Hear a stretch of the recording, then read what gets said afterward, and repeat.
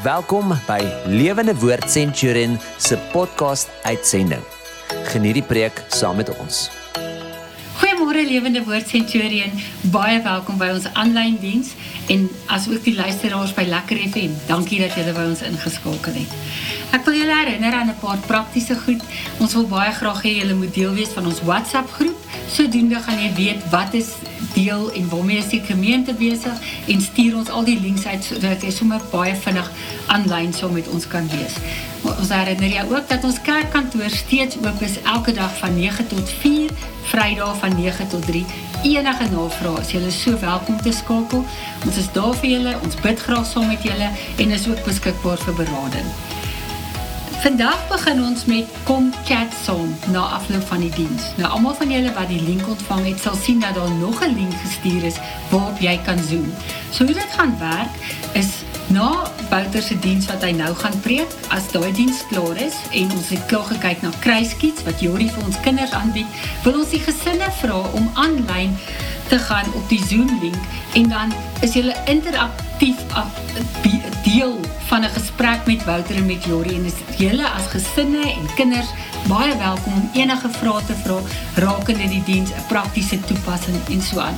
So ons nooi julle om van vandag af deel te wees interaktief. Dan verder Dinsdag, die 2 Februarie, die aand om 7:30 op Facebook, begin ons met 'n kursus vir leiersopleiding waarin enige iemand deel kan wees. Ons tema vir die leiersopleiding is Leaders Know How To en elke week sal 'n ander tema bespreek word. Ons gaan sommer wegspring Dinsdag die 2 Februarie met Leaders Know How To Zoom en ons gaan in daai sessie vir jou leer hoe om te zoom sodat jy ook ander mense kan betrek en Zoom meetings met hulle hou. So kom, wees saam met ons Dinsdag aand 7:30 op Facebook, 7:30 tot 7:50. Dan onthou dat die woordskool ook weer afgeskop het op Facebook op 'n Woensdag aand om 7.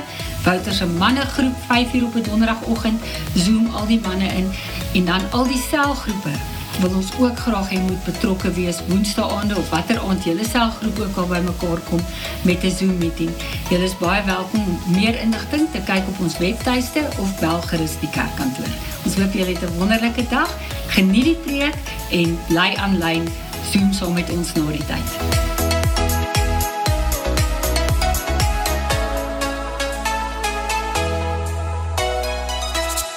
Here, dankie dat ons U kan eer en loof en kan by mekaar kom as 'n familie.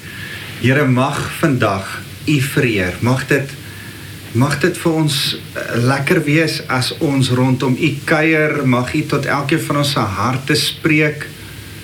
Here, ek dink aan daai skrif in Psalm 19 wat sê, mag die oordenking van my hart en my gedagtes en my woorde welbehaaglik wees voor U. Here, dis wat ons wil kom doen. Ons wil alles tot U eer kom bied. Dankie vir vandag. Ons eer U, Here Jesus. Amen. Nou, dis vir my lekker om weer saam met julle te kan kuier, vir die van julle wat saam met ons op Lekker FM kuier. Dis vir ons 'n voorreg dat ons julle kan bedien. Gewoonlik is daar mense wat nie deel is van ons gemeente nie en ons is juist besig om 'n paar goed oor ons gemeente te gesels, maar ek dink ook wat relevant is vir elkeen. En vir die van julle wat van ons gemeente is, op YouTube kyk, onthou om asseblief te subscribe, onthou om asseblief daai klokkie te druk, sodat jy kan weet dat die klok, soos in die ou dae, by jou kan lei voordat jy moet kerk toe kom en jou gesin kan herinner.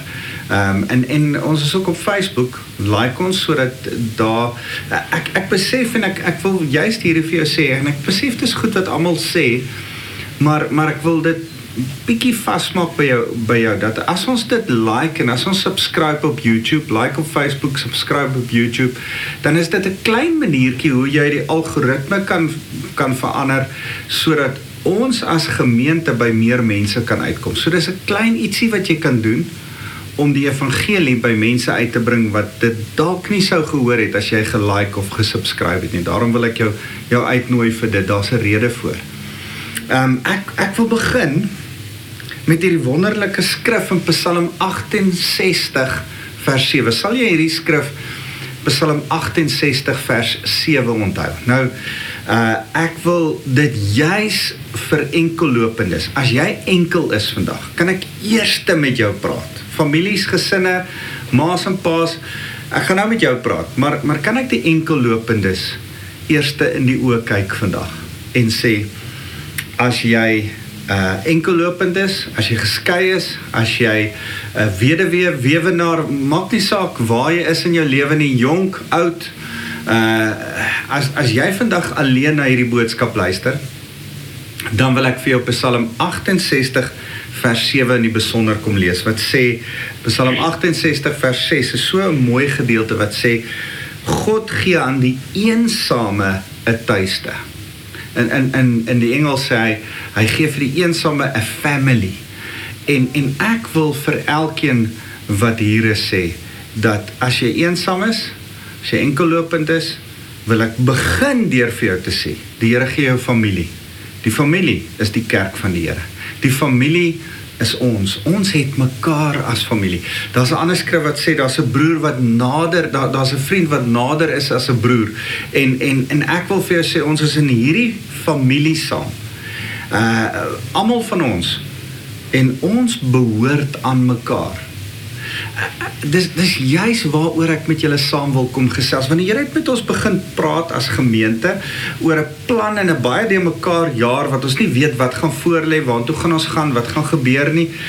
Kerk kan volgende week oopmaak, kerk kan eers oor 3 maande oopmaak, en in die midde van dit alles, het die Here net met ons gekom praat en gesê, ons moet na die diens met mekaar kuier, al is dit op Zoom, net met mekaar kommunikeer, en ons begin vandag direk na die diens, gaan ek en Jorrie net met almal Zoom, wat op Zoom, en die link gaan daar wees, en vir julle gestuur word, kom op Zoom, ons gaan saam met jou kuier, en net met jou gesels, bietjie die toepassing van hierdie preek met jou oor gesels, maar ook, as daar vrae of antwoorde is, dan gaan ons daaroor gesels, en ons gaan 'n geleentheid gee, dat jy as gesin met mekaar kan gesels, enkellopende, 'n bietjie net stil word, en by die Here praat oor dit wat ons oor gepreek het. Die tweede ding, stap nommer 2 van die plan wat die Here vir ons gewys het, is dat ek Dinsdae aande saam met julle kuier, en die gemeente ontwikkel in hulle leierskap. Ek wil graag met die klem daarop dat ons eintlik selleiers oplei, want Woensdae aande, dis die derde plan, Woensdae aande wil ons op Zoom saam kuier. Nou, ek dink die Here gee vir ons 'n geleentheid waar die gemeente op 'n gemaklike manier in jou eie huis met ander gesinne kan Zoom en so mekaar bietjie gemakliker leer ken. Ek dink dit is taamlik intimiderend vir party mense om na ander ouens se huise toe te ry op 'n Woensdag aand en selgroepe te gaan hou. En daarom is selgroepe, nie almal in die kerk neem deel aan selgroepe nie, maar ek dink dit kan makliker wees en dit kan vir ons baie meer gebruikersvriendelik wees om so 'n bietjie saam te Zoom.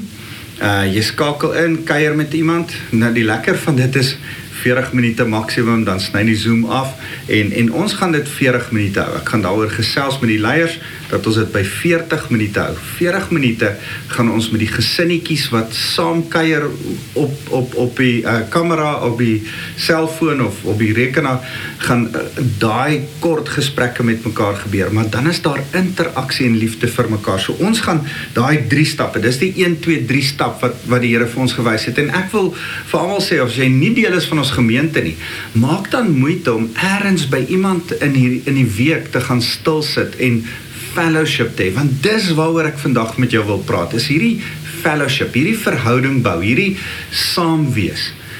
In Handelinge 4:2 vers 42 gaan praat hy so mooi van 'n Griekse woord koinonia. Ek sal dit nou vir jou lees, maar dit is so 'n mooi konsep. Koinonia beteken eintlik saam wees, om deel te wees van mekaar. Hy praat partykeer daarvan dat ons koinonia moet hê met die Heilige Gees, om deel te word van die Heilige Gees.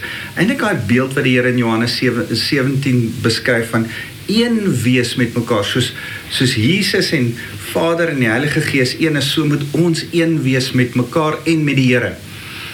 Dis koinonia, dis saam wees. Maar dan is dit interessant dat in die 18 keer wat hy die woord koinonia in die Nuwe Testament gebruik, dan gebruik hy ook die woord koinonia in terme van om vir mekaar om te gee.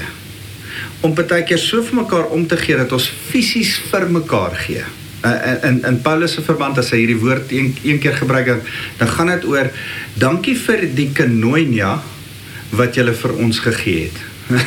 Nou, eintlik sê hy nie, dankie vir die saamwees wat julle vir ons gegee het nie. Hy praat van 'n finansiële bedrag wat die gemeente van Filippi vir hom gestuur het ter ondersteuning van die ouens in Jerusalem. Nou dis my so mooi om te besef dat koinonia beteken ook gee. Dit beteken nie net saamwees nie, maar dit beteken die praktiese uitlewing van wat dit is om saam te wees. En dit is om vir mekaar om te gee, so ver dat ons vir mekaar selfs gee. En dis vir my lekker om dit te besef. Dit beteken ook so 'n bietjie dat ons vir mekaar moet tyd en aandag gee. En ek besef, ons sit in 'n kultuur waar ons eintlik 'n probleem het. Ons vra baie keer, het ons ander mense rondom ons nodig? Het ek ander nodig? En dan het ons baie keer so 'n bietjie 'n battle met ons selfbeeld van, het ander my nodig? En ek wil vir jou sê, ja, hulle het. Ons dink, what's in it for me? Ek sal in 'n verhouding wees, maar ek moet iets hier uitkry. En dis nie wat die Here met verhouding beplan het, of bedoel het nie. As ek hierdie Bybel optel, dan is dit vir my so mooi dat Ou Testament, Nuwe Testament gaan oor verhoudings. Kan ek vinnig vir jou sê, ek het dit hier neergeskryf en ek wil vir jou sê, ek het op YouVersion, as jy die YouVersion Bybel op jou rekenaar of op jou selfoon het, dan kan jy my preeknotas daar kry, en ek het die preeknotas stik ek altyd uit vir die selleiers, dat wanneer jy op 'n Woensdag in Zoom kuier, dan kan jy dit gebruik en dan kan jy na my preeknotas kyk. As jy vir my op radio luister, kan jy op YouVersion gaan by Lewende Woord Centurion en as jy, YouVersion is 'n fenominale app wat al die Bybels het verniet. Ek dink Life Church van Craig Rochelle, hulle doen fantasties om hierdie toepassing vir ons te gee, dat ons dit kan gebruik, hierdie app. En ek wil jou aanbeveel, gaan kyk daarop, ons preeknotas is daarop, my preeknotas, en julle kan dit gaan loer. En om weer terug te kom na die verhoudings, as jy na die Bybel kyk, dan besef ek, dis so mooi, ons lees in die woord hierdie goed van, Adam kon nie alleen wees nie. Noag was nie alleen gered nie. Abraham het geveg, die enigste kere wat Abraham in oorlog ingegaan het, was wanneer hy verhoudings wou red. Gaan dink 'n bietjie, gaan lees. Moses moes die volk leer wat verhouding met God is. Die 5 boeke, die eerste 5 boeke van die Ou Testament, die Torah, dis waaroor gaan. Dawid moes God se liefde wys in moeilike verhoudings. En ek besef, toe ek hieroor sit en bid, dat dis wat regering is, dis wat 'n koning is. 'n Koninklike ding is om te regeer in moeilike verhoudings. Jy is geroep as 'n koninklike, Petrus sê, ons is 'n royal priesthood, ons is koninklike priesters. Jy's 'n koning en 'n priester. Hoekom koning? Want jy moet regeer in terme van verhoudings. Verhoudings is waarvoor die Here ons gemaak het. Nehemia moes verslaaf verhoudings kom herstel. Hulle kom terug uit 'n ballingskap uit, die mure is plat van Jerusalem, en dan deur verhoudings, deur saam skouer aan skouer, bou hulle 'n muur, en bou hulle eintlik nie net 'n muur nie, maar verhoudings, bou hulle weer Israel.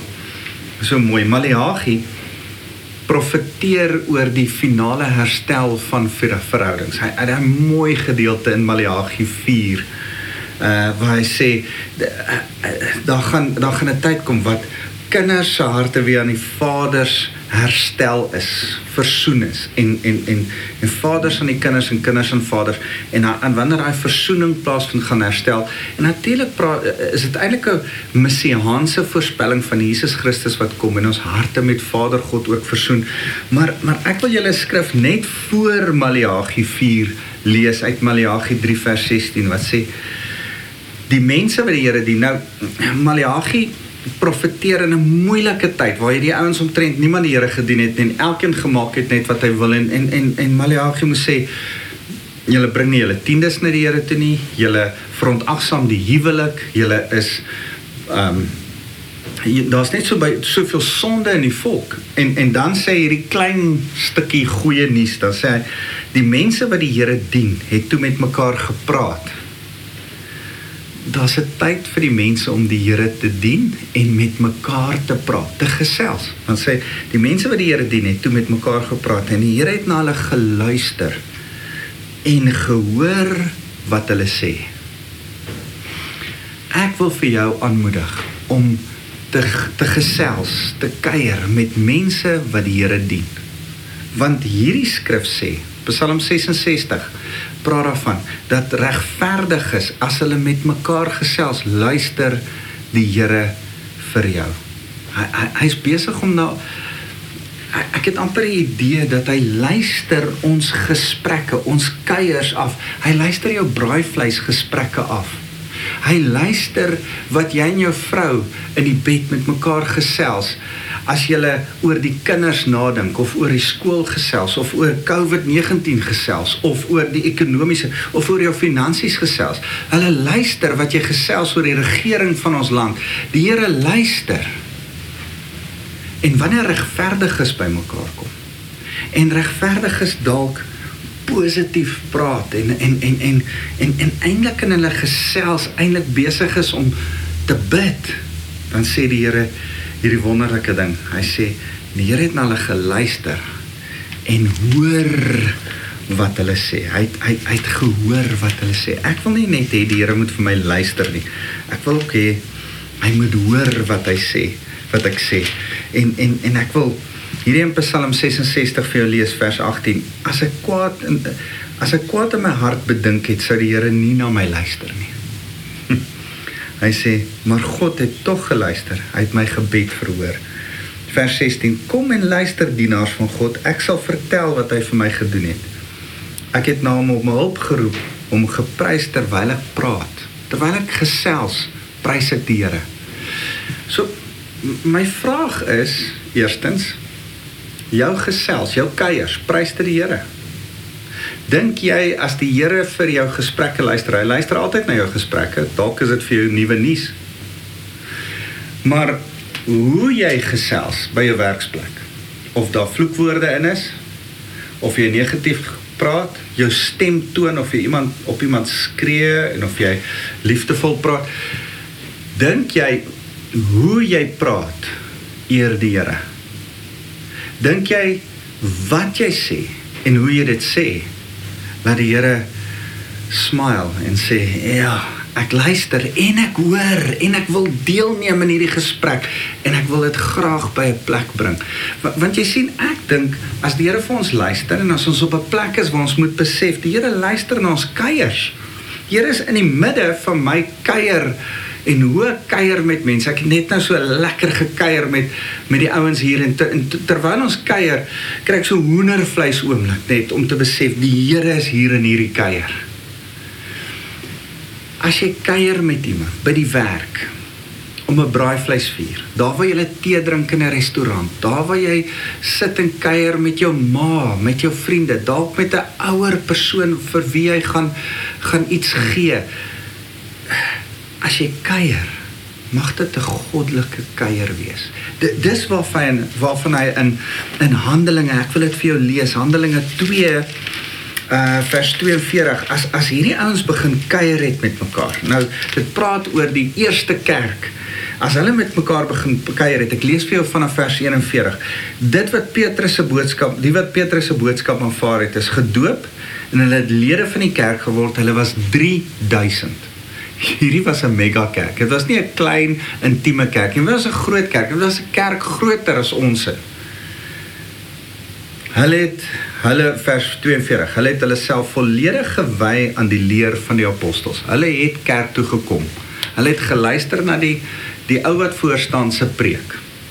Goed, hulle het hulle volledig gewy aan die leer van die apostels, aan die versorging van mekaar. Ek en jy moet mekaar versorg. Ek versorg jou met die woord, maar daar's meer as dit waaraan ons met mekaar versorg. Ons moet mekaar emosioneel versorg. Ouens, ek het nog nie in hierdie tyd, nog nooit in my bediening gesien soos in hierdie tyd, dat mense emosioneel mekaar nodig het nie.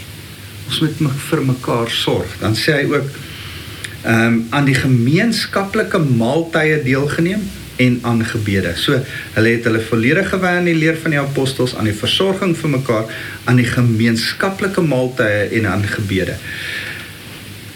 En dan staan daar diep ontzag het in elke persoon gekom. Daar was sy hoendervleis oomblik, daar was die Heilige Gees wat by hulle was. Daar was iets incredible in daai eerste kerk. Hoekom? Hulle het vir mekaar omgegee. Hulle het saam geëet. Hulle het vir mekaar gesorg. Hulle het saam in die woord ingeklim. Hierdie gemeenskap van gelowiges waarvan hier gepraat word, die fellowship is die woord koinonia. Dit is so 'n mooi woord wat praat van om saam te wees, om een te wees, om daar te wees vir mekaar. Dis wat ek van Lewende Woord Centurion wil hê. Dis wat ek glo die Here die kerk van Suid-Afrika in wil hê. Ongelukkig hoor ek baie van kerke wat net nou niks doen nie. En ek dink nie dat ons niks kan doen nie. Ek dink ons moet juis aktief optree, planne maak. En ek dink die Here gee vir ons wonderlike tegnologie, soos wat ons hier het. Radio, YouTube, Facebook, Zoom, om met mekaar te kan gesels. Ek kan nie wag om julle na hierdie erediens. Ja, ek sien so uit daarna. Want ek kyk vir 'n kamera, maar ek verlang om julle gesigte te sien. En te sien hoe smile julle en almal wat ek altyd voor my in die kerk sien en vir wie ek lief is. Dit is my altyd so lekker om in die kerk te staan en oor julle te kyk en te dink, man, ek is lief vir julle. En om vandag op die skerm julle te gaan sien, ek sien uit. As jy wonder of jy moet inskakel op Zoom, kan ek jou asseblief vra, vir my onthaalwe. Ek wil jou regtig mooi vra, vir my onthaalwe, kan ek jou asseblief sien na die tyd? Jy hoef niks te sê nie, ek wil jou net sien, ek wil jou net daar by skerm sien. Ek doen moeite, sodat ek almal kan sien, ek maak planne, ek is nie so goed met die tegnologie nie, maar ek maak planne, sodat ek, my dogter gaan my help, ek gaan almal kan sien. En ek wil vir jou vra, as ons by hierdie punt kom, is dit nie wonderlik dat die Here vir ons tegnologie gee, dat ons mekaar kan versorg, vir mekaar kan omgee, mekaar kan koinonia. So ek wil vir jou hierdie 3 goed sê. Psalm 133 vers 3 sê, daar's 'n seën wat kom, as broers eensgesind saam woon. As iets van koinonia, van eensgesind wees. Ons hoef nie dieselfde te lyk nie. Dis vir my so mooi, die van julle wat my ken weet dat 1 Korintiërs 12, 1 Korintiërs 13 en 1 Korintiërs 14, daai 3 hoofstukke is van my geliefkoeste 3 hoofstukke wat by mekaar pas. Want 1 Korintiërs 12 gaan oor die Heilige Gees, wat eintlik uitgestort is, sodat ons die gawes het om mekaar, die kerk, kan oefen op mekaar. Het jy dit geweet? Jy kan oefen. Die Here gee vir ons mekaar verhoudings met die Heilige Gees as 'n bonatuurlike krag in ons, sodat ons die gawes op mekaar kan beoefen. Gawes is nie vir heidene daar buite nie. Dis nie waarvoor die gawes is nie. Dis om op mekaar liefde te kan beoefen. Onthou, die gawes hoofstuk kom voor 1 Korintiërs 13. Waaroor gaan 1 Korintiërs 13? Liefde. Liefde is die grootste gawe. En in die lig van die gawe van liefde beoefen ons gawes, bid ons vir mekaar se siektes, profeteer ons vir mekaar, gee ons vir mekaar wysheid. Is daar 'n gebedstyd wat ons vir mekaar, ek wil nie nou in die gawes ingaan nie.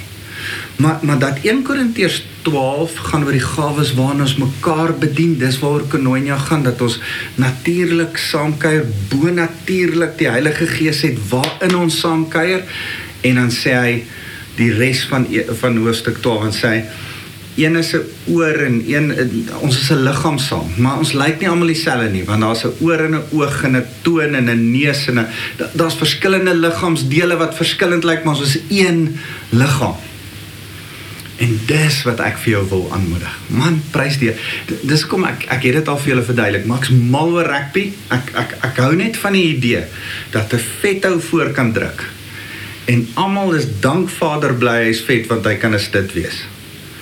Dat 'n maar lang ou vir 'n lyn staan kan spring en 'n vinnige klein ouetjie op die vleuel kan wees, wel deesdae is daar groot vinnige ouens ook, maar 'n skramskakel moet die bal klein wees sodat hy die bal in die skram kan ingooi en almal se verskillende liggaamsbou word geselebreit deur mekaar, maar almal se funksie, se stit hoef nie so vinnig soos 'n vleuel te wees nie en niemand hoef die bal te kan skop soos 'n loskakel nie.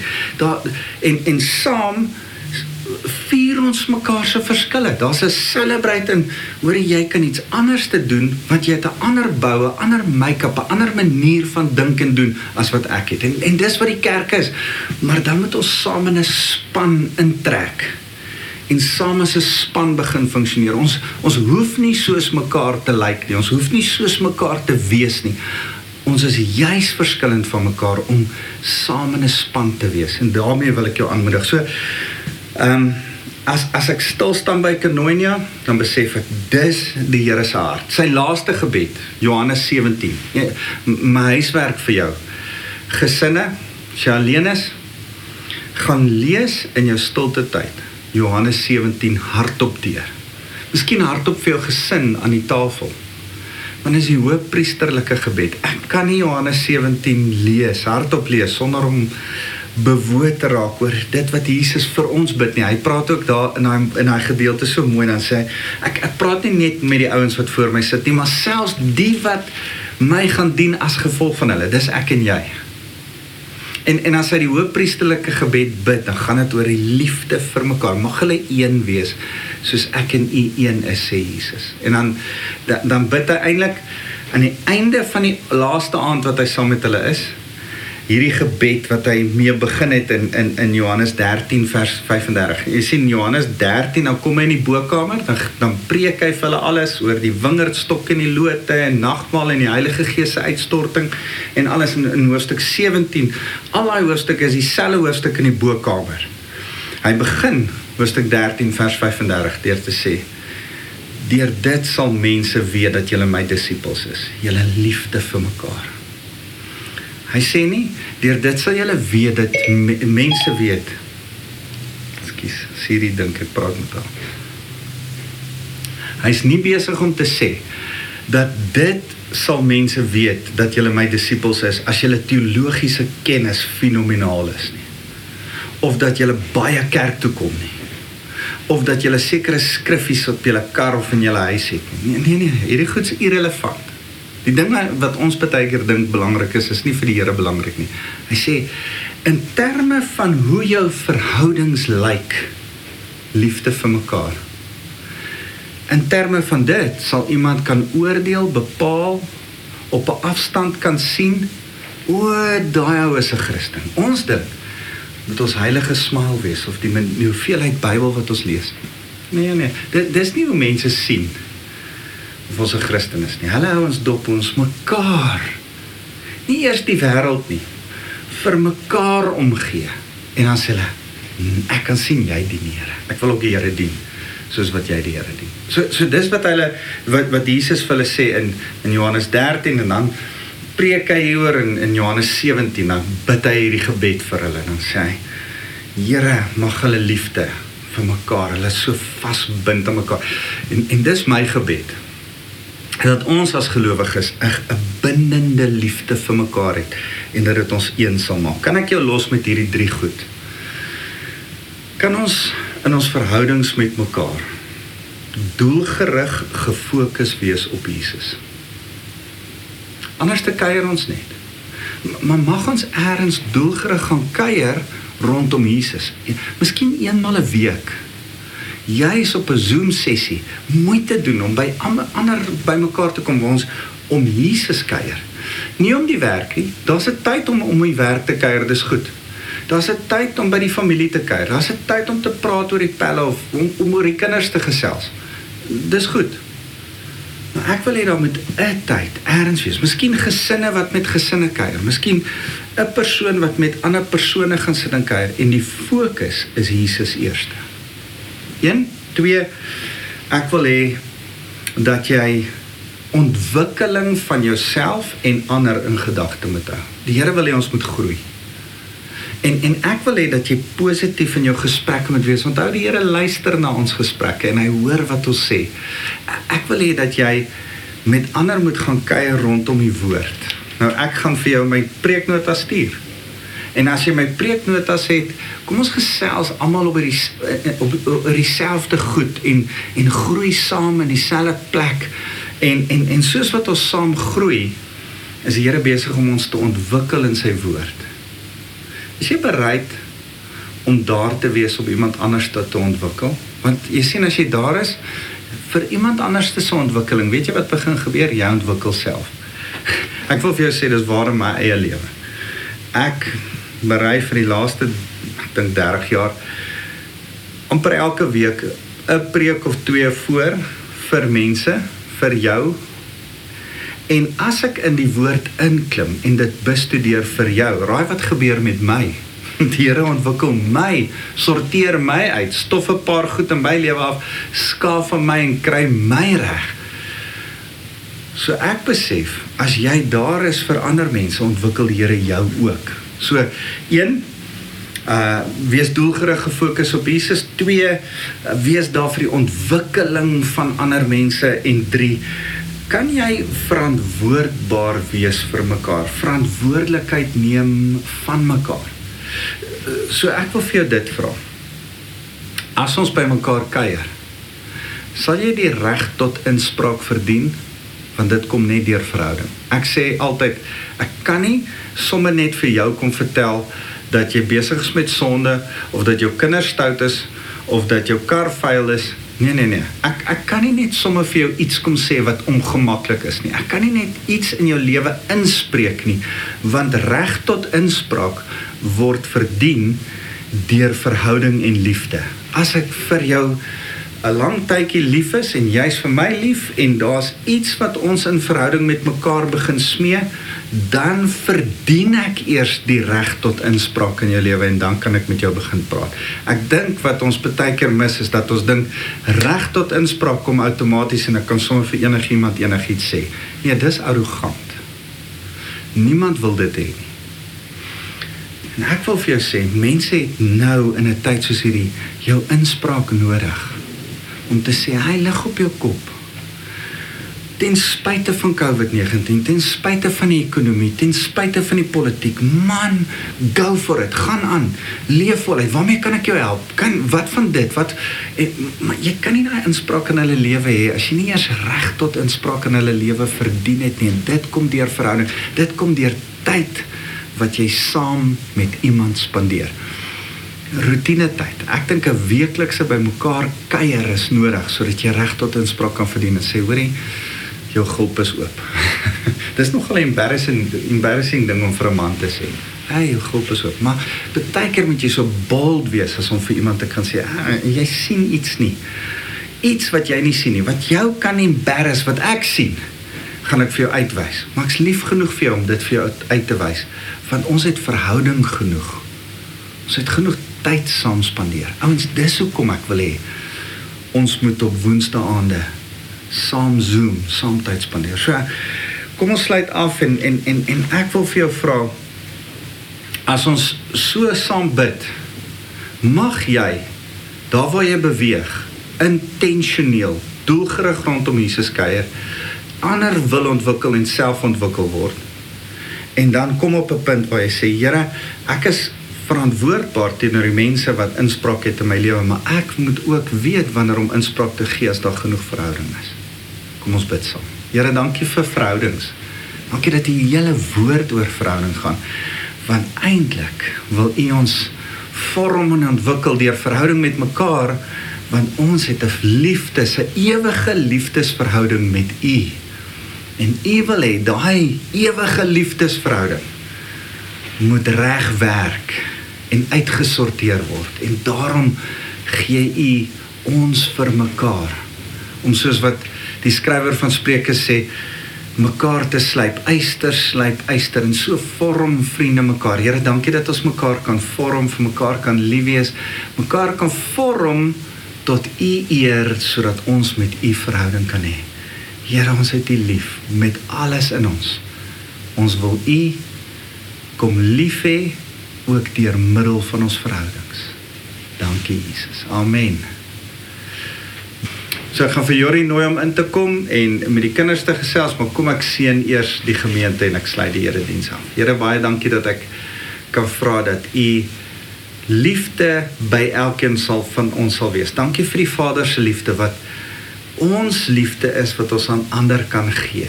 Here, dankie vir fellowship, koinonia liefde met die Heilige Gees, dat ons deel is, en dat die Heilige Gees ons deel is, wat ons ook kan deel met ander.